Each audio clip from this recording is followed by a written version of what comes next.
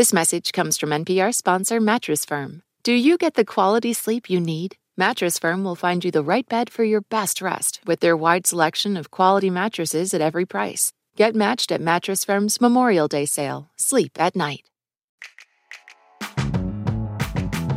Hey, you're listening to It's Been a Minute from NPR. I'm Brittany Luce.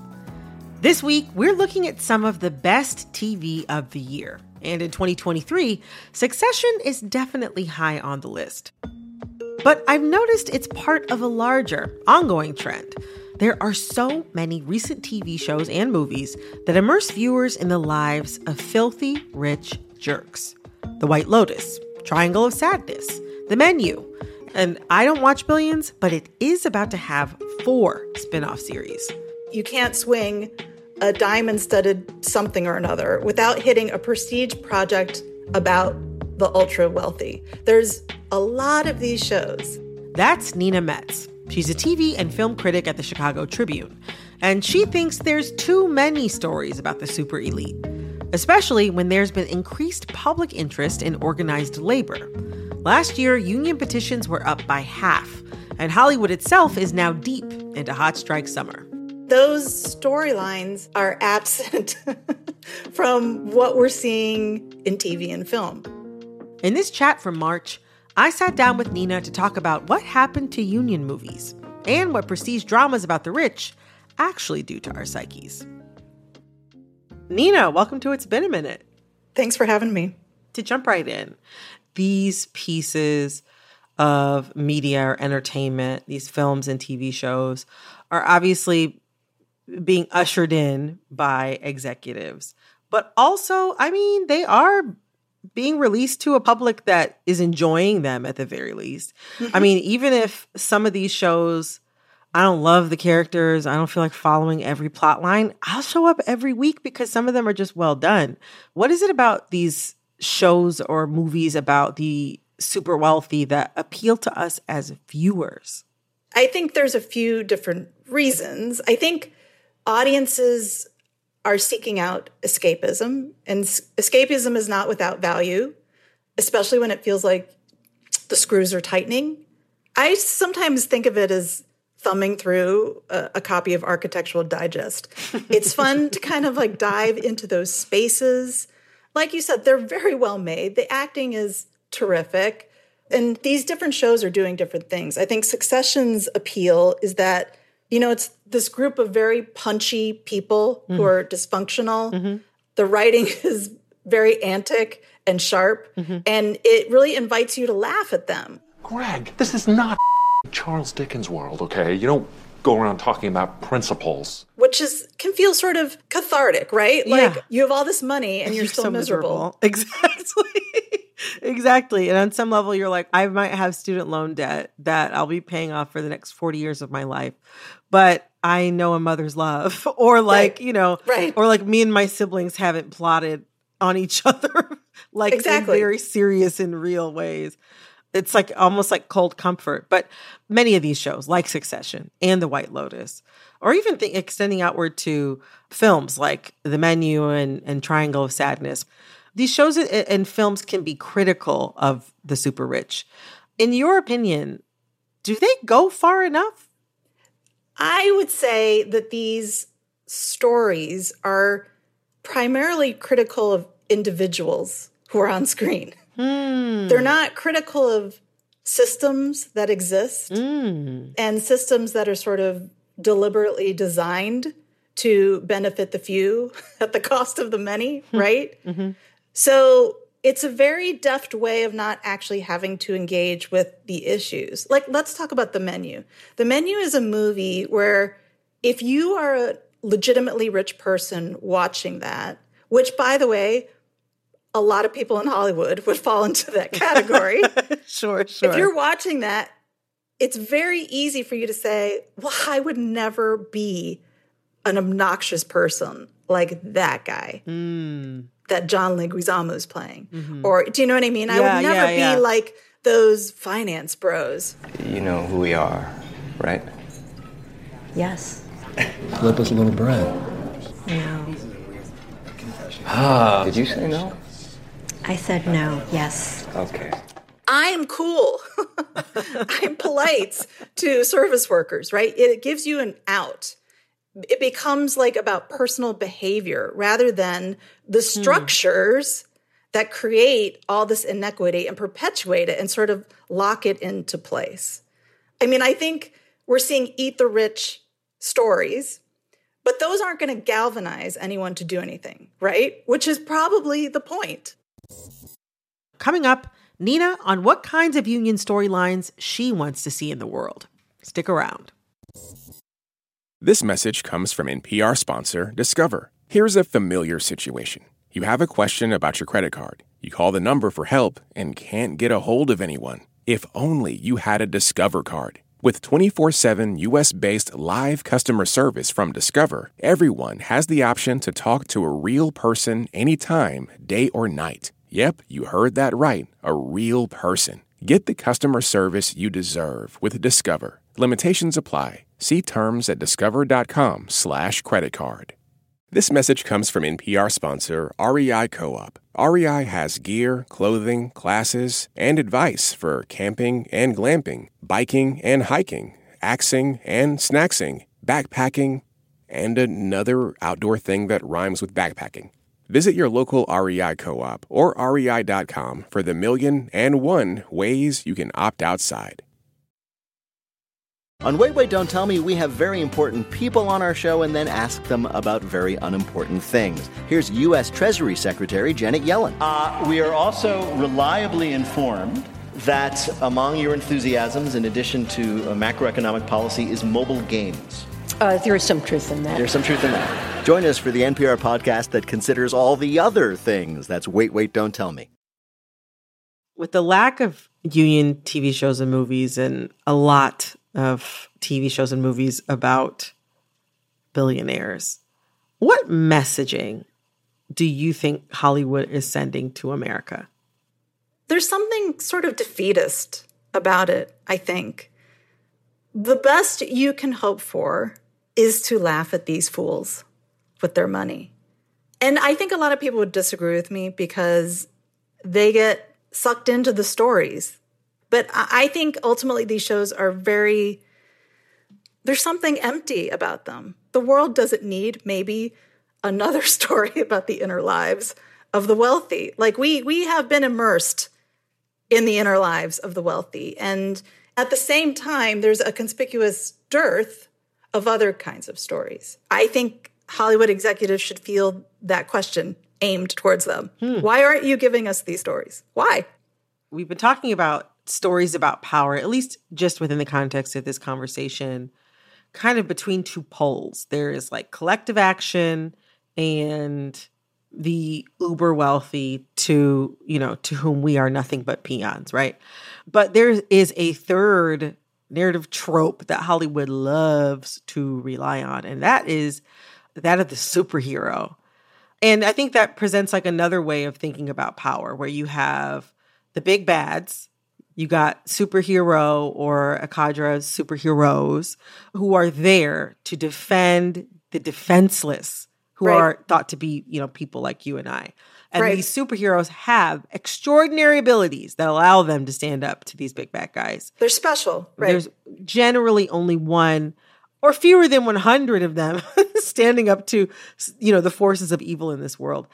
Our studio executives, could they be so attached to the superhero trope that they can't imagine making a popular movie about collective action? Right. The guy who's the creator of The Boys, which is a TV series on Amazon, which is sort of a satire, let's say, of a lot of superhero tropes, has sort of argued that so many years of superhero movies maybe have conditioned people to feel like someone has to come save us. Like we don't save ourselves. It's someone else's job, someone with more resources, more talent, more whatever. I think there's actually something to that because there's another genre, especially on TV, which are cop shows. Right. And so to me, I think, if you look at these stories in aggregate, what they are saying is, if there's any saving to be done, leave that to us. because you regular people, you can't beat the odds. If we take all of this together, maybe that's one message that's being sold to us. Well, on the flip side, you sort of have the narcotic of Succession, The White Lotus. None of these things are inspiring people to action. So again, is that intentional, or is that just a byproduct of what's been happening in Hollywood right now? I don't know. But I do think the media we consume isn't just entertainment.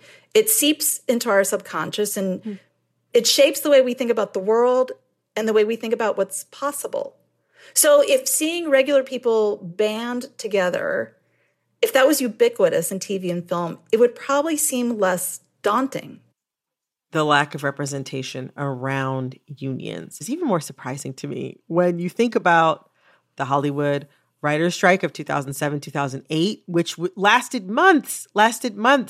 It lasted so long that it changed the media landscape. It paved the way for the rise of reality television because there weren't writers. So producers and execs had to come up with unscripted programming. Many of the people who are working in TV today remember this writer's strike of 2007, 2008. But also, like, Hollywood is preparing for the possibility of another Writers Guild strike this spring.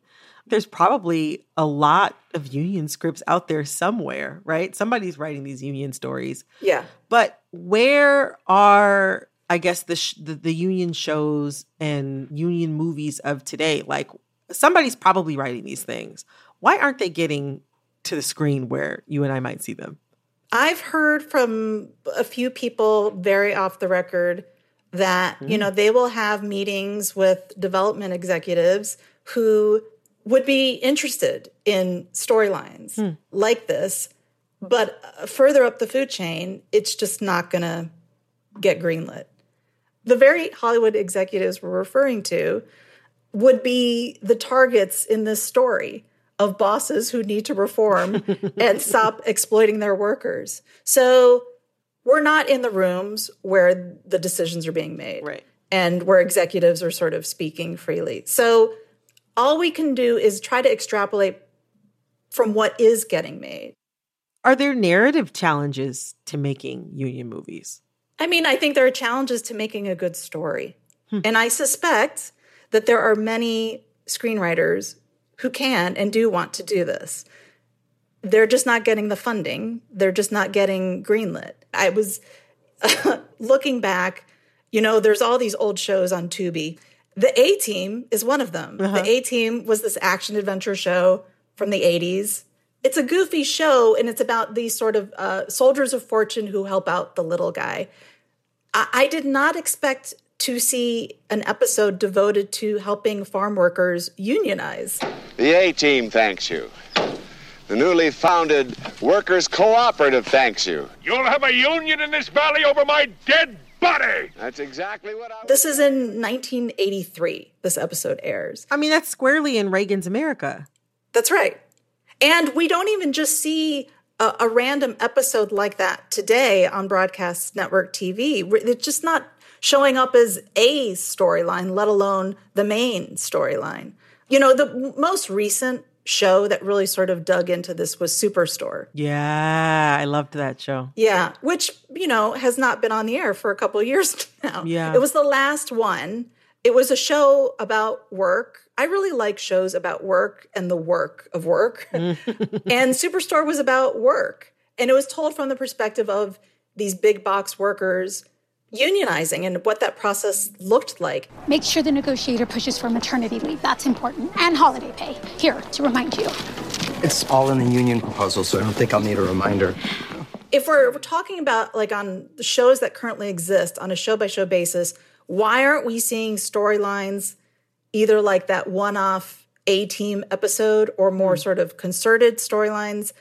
I think there's the fear that when you talk about, like, labor issues, it sounds like eat your vegetables content. Does not sound fun, right? Oh, gosh. I could see that. Like let's go on a 5-star vacation right. to the White Lotus. Right, I don't want to do labor organizing. But here are two shows that are very popular that are not necessarily about unions, but they're about work and labor. Abbott Elementary. Yes. And The Bear. Yeah. So these are two very different shows about people, some of who don't even like each other, coming together to problem solve, to strategize, to figure out a way to do the thing together. It's not an individualistic project. It only works if we all come together to figure this out. And those shows are funny and very, very popular. So they're sort of these outliers that I think provide a good counterbalance. It's not enough, but I feel like they are a persuasive argument that there's an audience for this. People like these shows and they will watch them. Well, Nina, thank you so much for joining me today. Thanks for having me. Thanks again to Nina Metz, who I talked to in March. You can find her work at the Chicago Tribune. This episode of It's Been a Minute was produced by Barton Girdwood, Alexis Williams, Liam McBain, Corey Antonio Rose. Our editor is Jessica Plachek. Engineering support came from Joby Tanseko. Our executive producer is Verilyn Williams. Our VP of programming is Yolanda Sanguini. Our senior VP of programming is Anya Grundman. All right, that's all for this episode of It's Been a Minute from NPR. I'm Brittany Luce. Talk soon.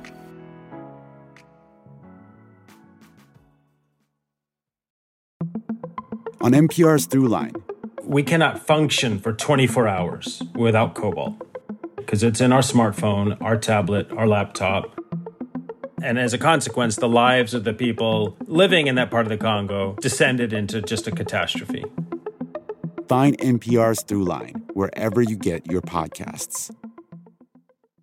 Hey, I hear you have a birthday coming up. Yeah, you.